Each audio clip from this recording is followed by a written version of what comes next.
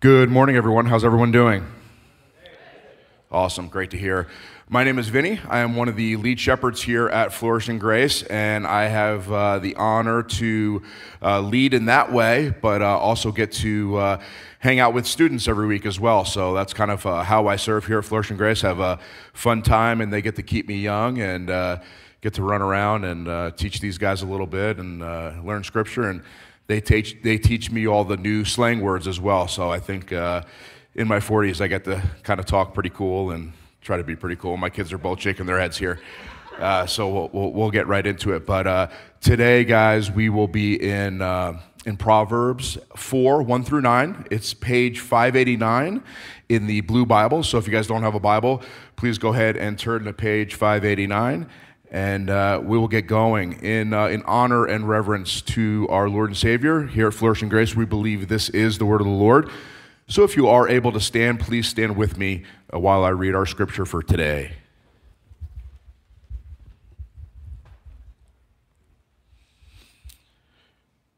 A father's wise instruction. Hear, O sons, a father's instruction, and be attentive, that you may gain insight. For I give you good precepts. Do not forsake my teaching. When I was a son with my father, tender, the only one in the sight of my mother, he taught me and said to me, let your heart hold fast my words. Keep my commandments and live. Get wisdom, get insight. Do not forget, and do not turn away from the words of my mouth. Do not forsake her, and she will keep you. Love her, and she will guard you. The beginning of wisdom is this: get wisdom. And whatever you get insight. Prize her highly, and she will exalt you. She will honor you if you embrace her. She will place on your head a graceful garland. She will bestow on you a beautiful crown. This is the word of the Lord. Please have a seat.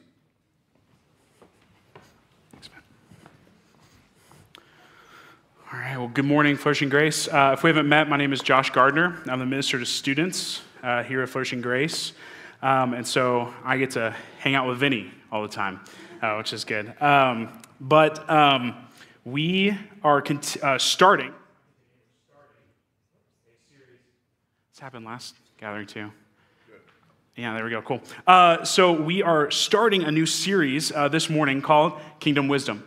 And I'm super excited about this series for myself this summer because we are going to be looking at basically different aspects of our lives and see how God calls us to live and be a part of and change what we believe about certain things and live into what he has for us in all aspects of our lives. But before we get into it, I just want to say one thing.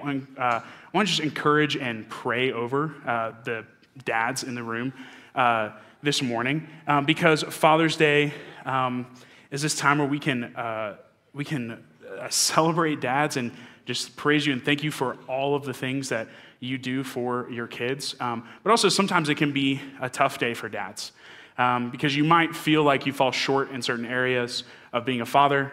You might feel like, man, I'm not equipped for certain things in your kids' lives. And the reality is there are areas of your life where like you are not enough for your kids. Right? But there's a beauty to that because God is enough. And because of the gospel, because of what Jesus has done, he actually gives you the power and the ability to walk in a way that you can't on your own. And what I love about the fact that we're starting the series today is that this is the wisdom of a father, Solomon, to his son. And it's both things that are things not to do and things to do, but also a way to live from how he learned from God. Like Solomon, the wisest man to ever live, asked God, or God said, hey, I'll give you anything. He said, I just want wisdom to lead Israel. Like, that's what I want.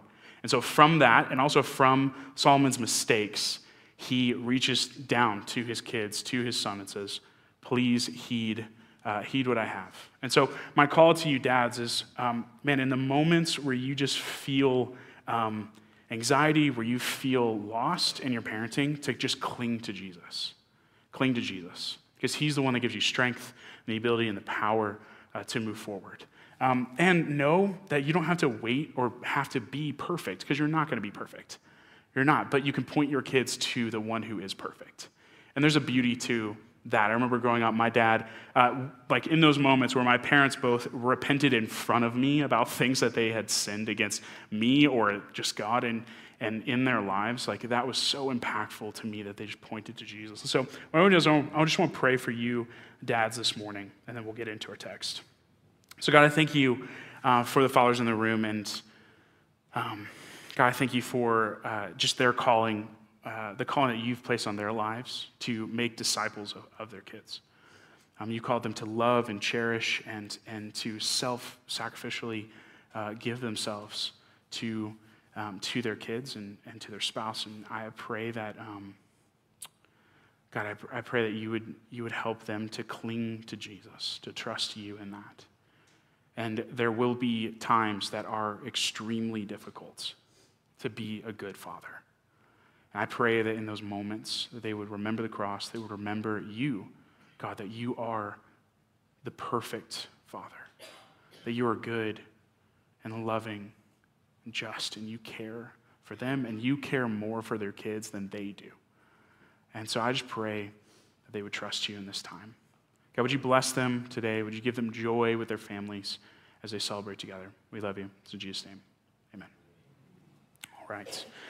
Well, like I said, we are starting a new series called Kingdom Wisdom. And so we're going to be spending the rest of the summer talking about different aspects of our lives. We're going to be talking about money, sex, work, different areas of our lives in which God calls us to live in the way of the kingdom. And if you've been around at Flourishing Grace for a little bit, you know we just went through a series of series about what we value and what we pursue here at Flourishing Grace. And one of our pursuits at Flourishing Grace is that we pursue the kingdom of God, right? That's one of our pursuits, is that we strive after and we run towards the kingdom of God. We see that Jesus tells us, don't be anxious about anything, but seek first the kingdom of God, right? Seek first God's kingdom, and everything else will be okay, right? We can trust him in it. And so, as we think about how we can be a people who pursue the kingdom of God and pursue the King, Jesus, right? That Jesus who brought us into this kingdom, he brought us from death to life. And now because of him, we're not citizens of the kingdom of the world, but we're actually, our citizenship is transferred to the kingdom of God. And God actually calls us heirs. Like we are royalty, we are heirs in the kingdom of God. So now in that, God moves in us and transforms us to make us more like Jesus so that we can go out into the kingdom of the world, into the rest of the world who does not know Jesus, and be a light, be ambassadors, be people who show off our King. Like that is something that we pursue in our lives because we know that it brings God glory and it brings others from death to life. So as I was kind of thinking about that, my wife and I just did a trip to a couple different parks in California, and we went to Yosemite. And Yosemite is super crazy beautiful right now because of all the water, and the waterfalls are insane. But before we got to Yosemite, we stayed in a town called Mariposa, about an hour outside the park. And so we got there a little too late to get into the park the night, so we kind of hung out around town and we tried to figure out, get the skinny on what to do the next day, which I'm glad we did because we found out we have to leave at 5 a.m. to get there with no line. And so we're doing all this stuff. And so we go into the shop, we walk in, no one's in there, but there's this lady who's running the shop is in there. And so I walk up to her and say, hey, how's it going? And the moment she says, hello, how are you, blah, blah, blah, the moment she talks, I realized, based on her accent, that she is not from the middle of nowhere, California, okay? It's just probably not. I'm taking a stab here, but probably not. So then she keeps talking. I'm like, yeah, definitely not. And I'm like, Australian, maybe. But I'm not going to guess because, And so I just said, hey, based on your accent, you're not from here. Where are you from? She's like, I'm from New Zealand. I'm like, oh, cool. And then she just proceeds to tell me about how 30 years ago she moved here and why she moved here and all this stuff. And she just talks about her life. And as I was thinking about that, I was thinking about, man, that is a perfect picture of what we as believers, as Christians, should look like to the world. That the moment we talk, the moment we act, the moment someone looks into our lives, they should see something different than what the world is around them. Just like how the moment she spoke, I was like, you're not from here, right? The moment we interact with the world around us, it should be obvious to the people around us that we are not like, that we're different. That we're different. And not because we're something special, not because we've done something specific, but because of who our King is, right? As followers of Jesus, it should be obvious to people around us by the way we live, what we pursue, who we are, and what we value, that we are not from this world, that we are different, or at least we should weird people out, not in a weird way, but people should be like, what's your deal? You know what I'm saying? And so I think that wisdom, what we see all throughout Scripture, is that God uses wisdom from him to transform and change how we live and what we pursue and who we are, to show the world himself, but also to transform our lives to actually be better, and be successful and be what God intended for our lives. And so if we want to be people who pursue the kingdom of God, then we have to pursue wisdom. So today, here's what we're going to do, is we're just going to talk about wisdom in general, because I want to kind of set us up for the rest of the golly. Yeah, student ministry. The rest of the summer, as we move in to these different things, man. So wisdom, just baseline, here's what wisdom is, okay? Wisdom is the practical skills of understanding and living a successful life, okay? Wisdom is the practical skills of understanding and living a successful life. Sometimes we make a mistake of thinking that wisdom is equals or is the same as knowledge, right? The more knowledge we have, this happens especially in the West, the more knowledge we have about a subject, we have this wisdom where we'll be able to navigate it. But if you've tried, I have tried to do the thing where I consume all of the knowledge about a subject and then I walk into it. There's a difference between YouTube universitying, welding, You could watch 80 hours of welding videos, but when you pick up the torch, it's not going to be great. But we do this. We do this where we think that knowledge is kind of equated to wisdom. But the reality is, it's not. It's actually, like Solomon is here, there's a knowledge element to it. But he's taking that understanding and he's turning it into practical skills and understanding exactly how we live into a successful life. Right? And so when we submit ourselves to God, and what he has for our lives, and we look to him to give us wisdom and how to lead our lives, we reach this abundant, successful life that he intends for us. Right? Jesus says in John 10:10, the thief comes to steal, kill, and destroy, but I came that they may have life and have it abundantly. The reality is Jesus, God, wants us to have an abundant and successful life, right? Now, some of you might already be squirming, because here's where we get in trouble. Where we get in trouble as Christians is that as we start to define that successful life wrong, right? We start to define the successful life by what the world's definition of a successful life is and not what God's definition is, right? So we begin to look at the world and we begin to see, a successful life is this status at work or this much money in the bank so that if something happens to me, I'm set. Or this type of family, or this location that I live, or this is where I retire. Or we start to look at the world and go, what the world says is successful, that's what I need to strive after. We do this weird thing where we as Christians, we believe in Jesus. We've been transferred into this other kingdom, but then we do this thing where we stand in both kingdoms, right? But the problem is we can't. We can't stand in both kingdoms. We are going to fall. Right? So the ways that we do that is we kind of when we define by the world's definition, we either adopt the false wisdom from the world, so we start looking at, because the reality is wisdom in the world isn't really wisdom. Like all wisdom comes from our King Jesus. He's the one that created us, designed us, knows exactly how we live. And so there are things that people say in the world that can be good and helpful, but they aren't wise unto a successful life and glorifying God, because that's what we were designed for. And so we begin to adopt this false wisdom from the world. So whether it's kind of falling after and chasing after financial gurus, right, or social media influencers, or success and leadership gurus, like we start to really consume these things and think, if I achieve what this person has, then my life will be satisfied. I will be filled. I will be full. And the reality is we aren't going to achieve it there. Or we try, and this is actually a little bit sneakier, and I think a lot of us, including myself, do this all the time, is we try to use God's wisdom. Like we take Scripture and we try to achieve the world's definition of success with this instead of God's definition of success.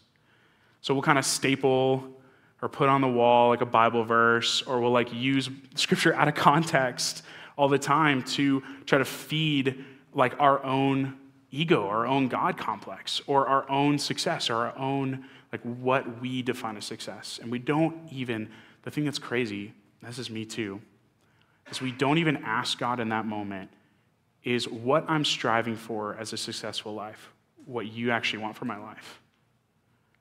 Or is this just something I saw that looks good to me? All right, and so my hope this semester is that we would actually look at our lives, and it's a hard work. Like I can already kind of tell in the room, there's a little bit of like, ugh, because it's hard, because we have to look at our lives and go, oh man, like, because it's sneaky. It just happens. The world has surrounded us and filled us so much, it's really easy for us to fall into these things easily. So I was thinking through this, like, okay, well, how do we not fall into this?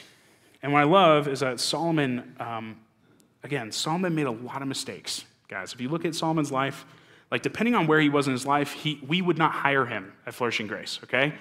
Depending on where he was in his life, okay? And so like he made a lot of dumb decisions and a lot of things that were against foolishness, is what he talks about in here, in the Proverbs. And so he kind of begins with something really important that we need. So before we get into it, flip over to Proverbs chapter 1. Keep your thumb or your finger in 4. Flip over to chapter 1.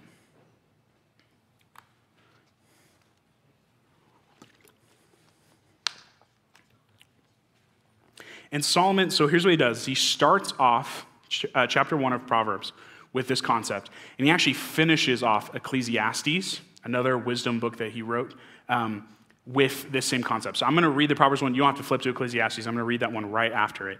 But it says this: the fear of the Lord is the beginning of knowledge. Right? The fear of the Lord is the beginning of knowledge. Fools despise wisdom and instruction. And then in Ecclesiastes, he says, the end of the matter, all has been heard. Fear God, keep his commandments, for this is the whole duty of man. For God will bring every deed into judgment and every secret thing, whether good or evil. So Proverbs is kind of a little bit more like light and uplifting, and here's ways in which God wants to bring things in your life. Ecclesiastes is a little bit more, a lot of people don't like Ecclesiastes. I actually love Ecclesiastes, but it's kind of depressing because it's like everything is vanity, everything is nothingness. But at the end of it, he says, at the end of everything, the one thing is to fear God and keep his commandments. Like that is the thing. That's what Solomon gleaned from everything. So at the beginning of the Proverbs, at the end of Ecclesiastes, this is kind of the bookends of those two books, is that to fear the Lord is where we need to start. So you might be asking, okay, what is the fear of the Lord? Because it's not like spooky, like, oh, we're scared. You know, it's not like he jumped out and we're like worried, or we're worried about him like throwing fireballs at us. That's not the fear of the Lord. And so instead of me trying to explain it, I wanted to bring in a theologian, a writer, pastor, Tim Keller, to kind of read that. Anyway. So here it is up on the screen. It says this: obviously, to be in the fear of the Lord is not to be scared of the Lord, even though the Hebrew word has overtones of respect and awe. Fear in the Bible means to be overwhelmed, to be controlled by something. To fear the Lord is to be overwhelmed with a wonder before the greatness of God and his love. It means that because of his bright holiness and magnificent love, you find him fearfully beautiful. That is why the more we experience God's grace and forgiveness, the more we experience a trembling awe and wonder because of the greatness of all that he is and has done for us. Fearing him means bowing before him out of amazement at his glory and beauty. Okay, so that's what it means to fear the Lord, is to be overwhelmed with wonder by his greatness. Like really, it's just to look at God and see who he is compared to who we are. Like God has created everything seen and unseen. There are things that we will not see with our eyes that God has created that works just perfectly. Like even if you consider how you were made, like I think about just even studying like different aspects of like how if you just spent a few minutes studying how like your eyes work or how your brain works, it's like insane. Like God has created all of these crazy things, but he's also created the cosmos, like everything out there that is unseen, like we can't see, it's so far from us. God has created everything. He is overwhelmingly huge. He's also holy and perfect. But at the same time, that same God comes down, puts on flesh, lives a life that you and I could not live, and then dies a death that we deserve. He knows your name. He knows who you are personally. He knows more about you than you know about yourself.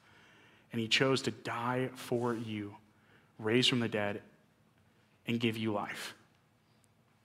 God is huge, and yet he did that for you. And this is what it means to be in fear of the Lord, in reverent, overwhelmed awe, to be controlled by our just overwhelming awe of him. So as Christians, this should be easy, but for some reason, we just constantly forget.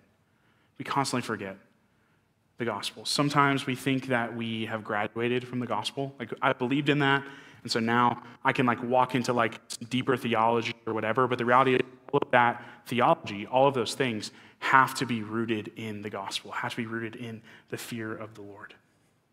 So if we want to be a people who pursue the kingdom of God, we have to fear the Lord, and we have to know with an overwhelming conviction that the King, Jesus, is the source of all wisdom.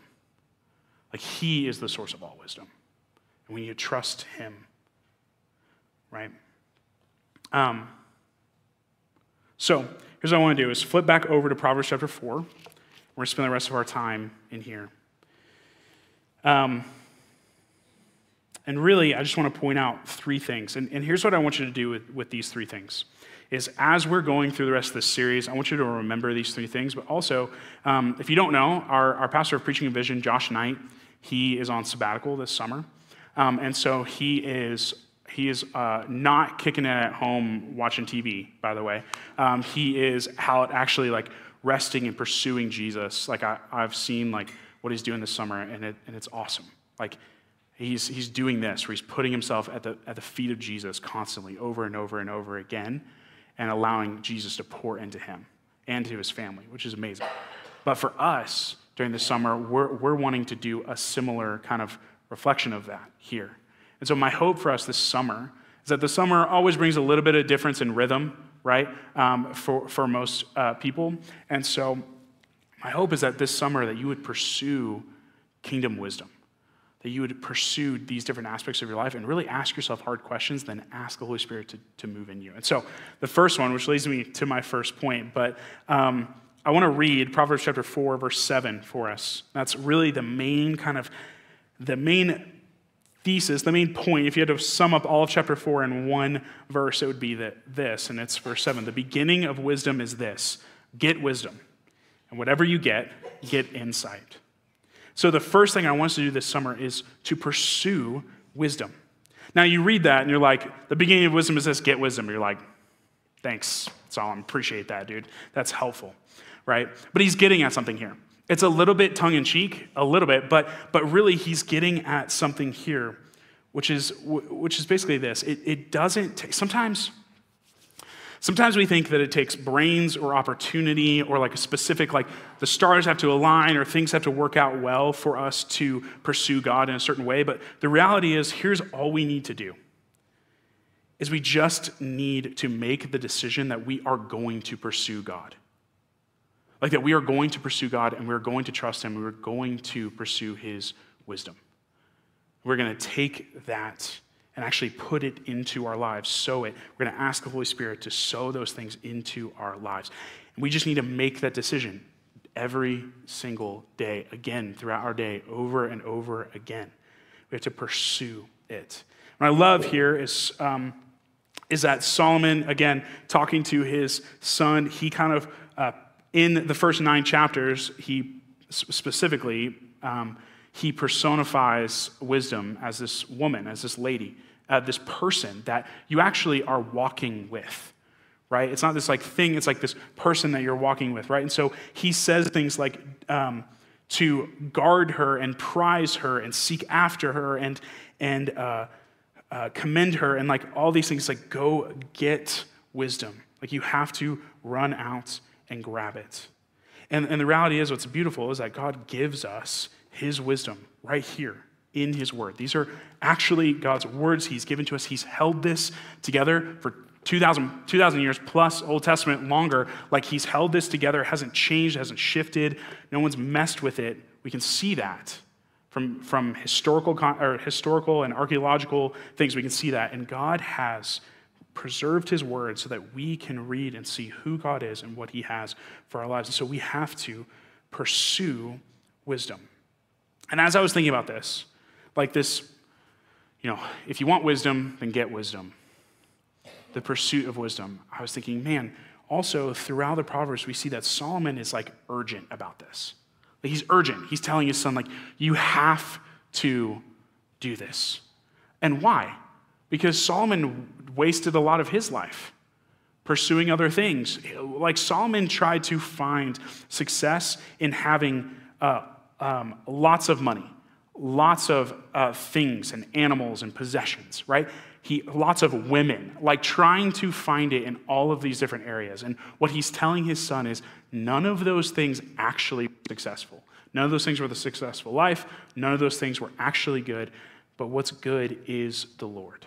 He has always been there. When I've run away from him, he's always been steadfast. And so pursue him. And there's this urgency. He's saying, don't make the mistakes that I made. Like he says, listen to me. Like listen to my instruction. Be attentive to it. Like pay attention. And don't let this go the other way.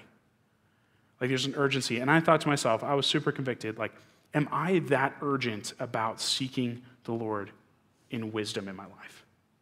Like, am I that urgent? Are you that urgent? Are we as urgent for wisdom from the Lord as we are for like the promotion at work? Are we as urgent for wisdom from the Lord as we are for our kids to make good choices and do the right things and be, not terrible humans, right? Are we pursuing this? Are we daily asking God to enter every part of our lives, to inject himself into everything and to change how we are living, how we are responding, how we are defining what it means to live well?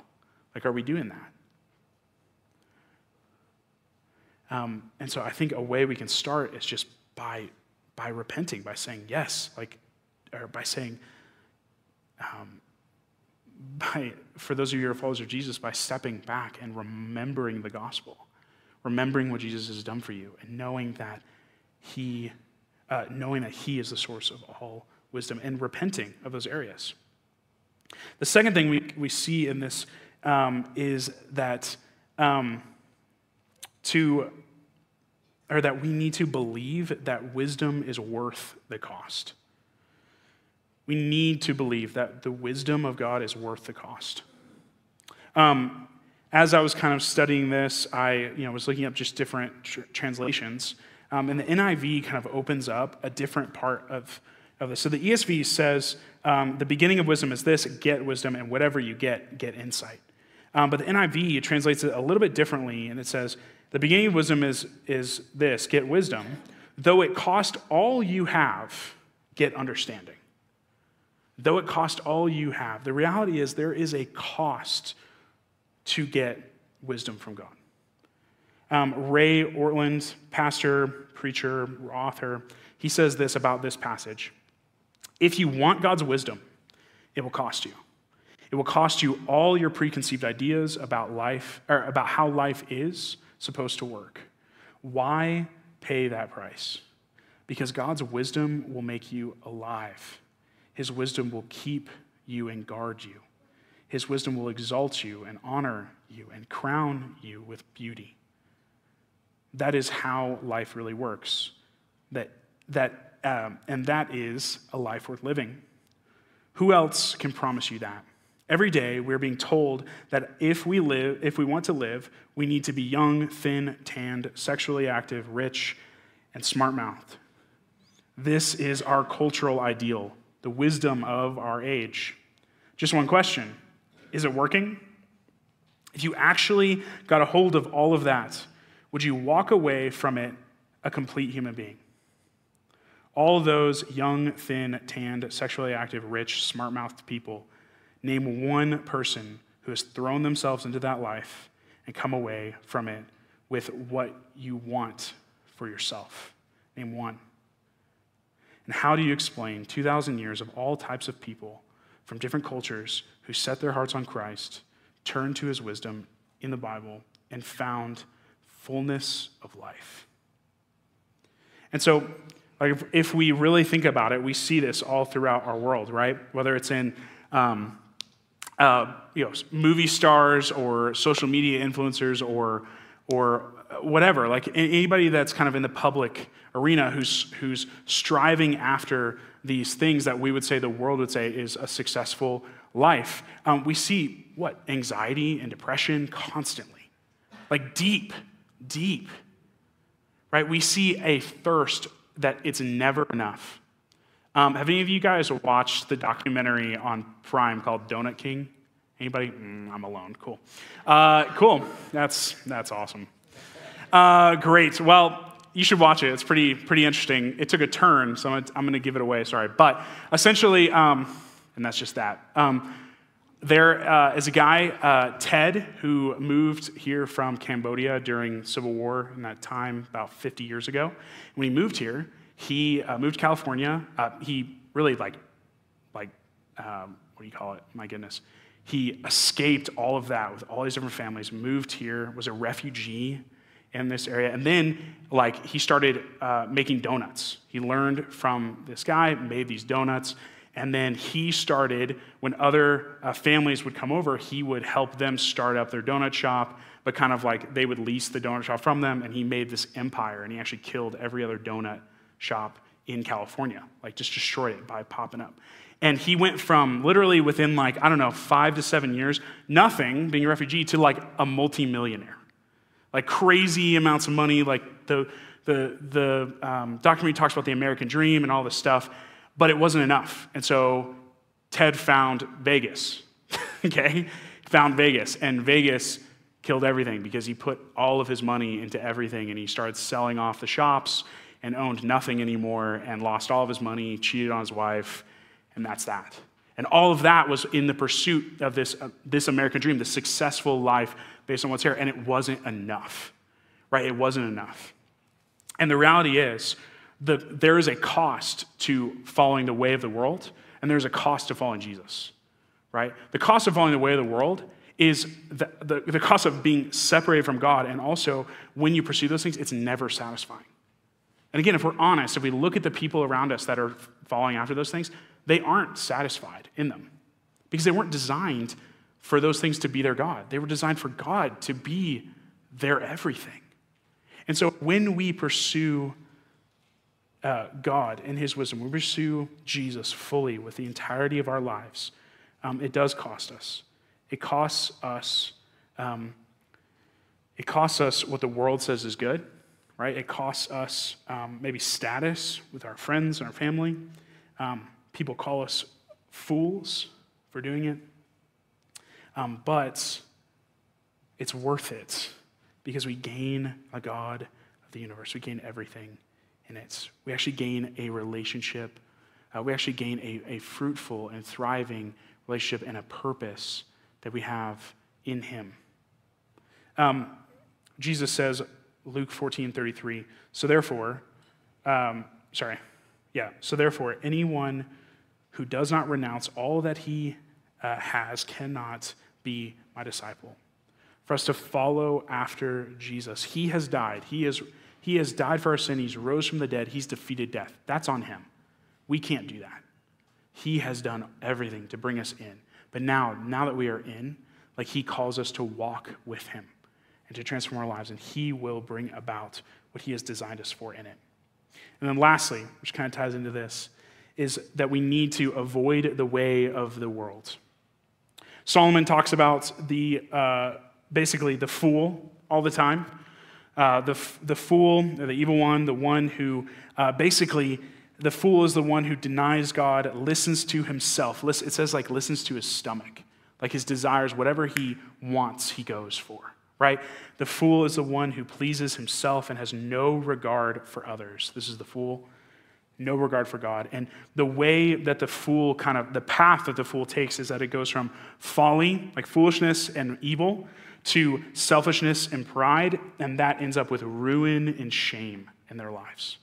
And so Solomon is saying here, avoid the way of the world. Avoid the fool. He says this in Proverbs 4:14. If you're still there, you can look there. Do not enter the path of the wicked. Do not walk in the way of the evil, the evil. Avoid it. Avoid it. Do not go on it. Turn away from it and pass on. For they cannot sleep unless they have done wrong. They are robbed of sleep unless they have made someone stumble. For they eat the bread of wickedness and drink the wine of violence. Right?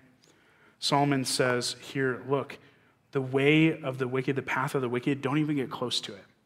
And I think sometimes because of where we live in the world, like we live in a place in which, like you can still be a Christian, like and you're not extremely persecuted necessarily. Like I'd be getting there, but not really, right? And so it's very easy for us to play this game where it's like, if the path is here, we like get as close as possible to the path because it looks nice.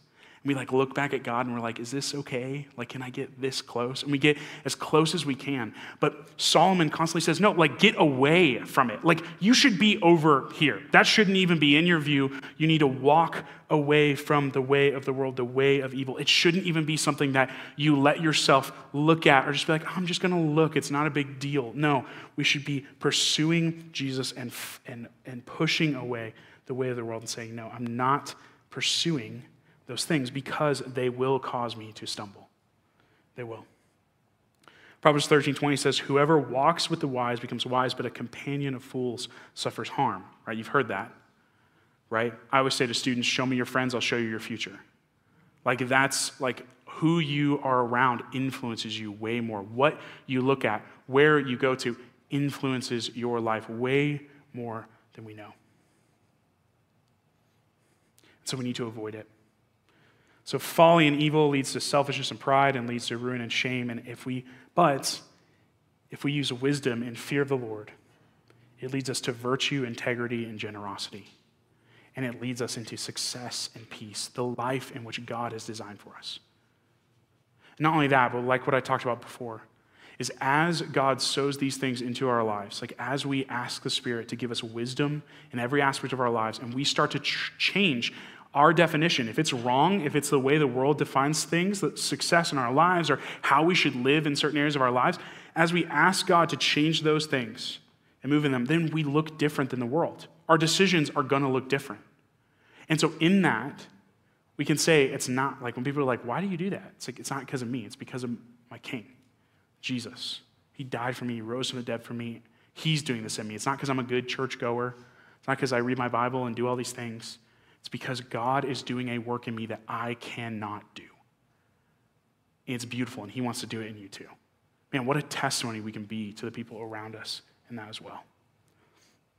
Last thing I want to leave you with, and then I'm going to pray for us, and I'll give some instruction on communion after that. But when you pursue God in this wisdom, you're going to see this. 1 Corinthians 1:18 says this, "For the word of the cross is folly to those who are perishing, but to us who are being saved, it is the power of God."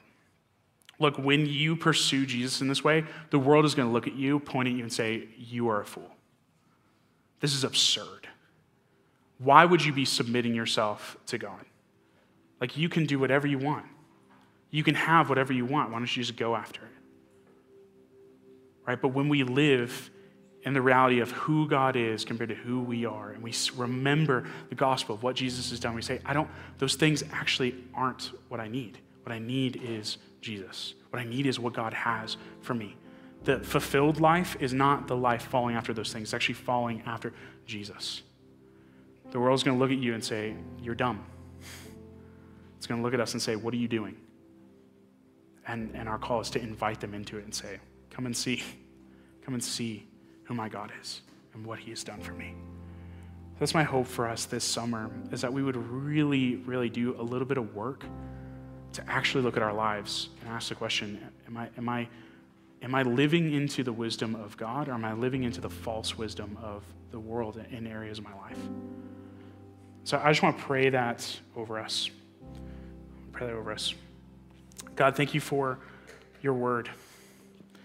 Thank you that you give us your word, that we can look and see your character and who you are and what you've done and your love for us.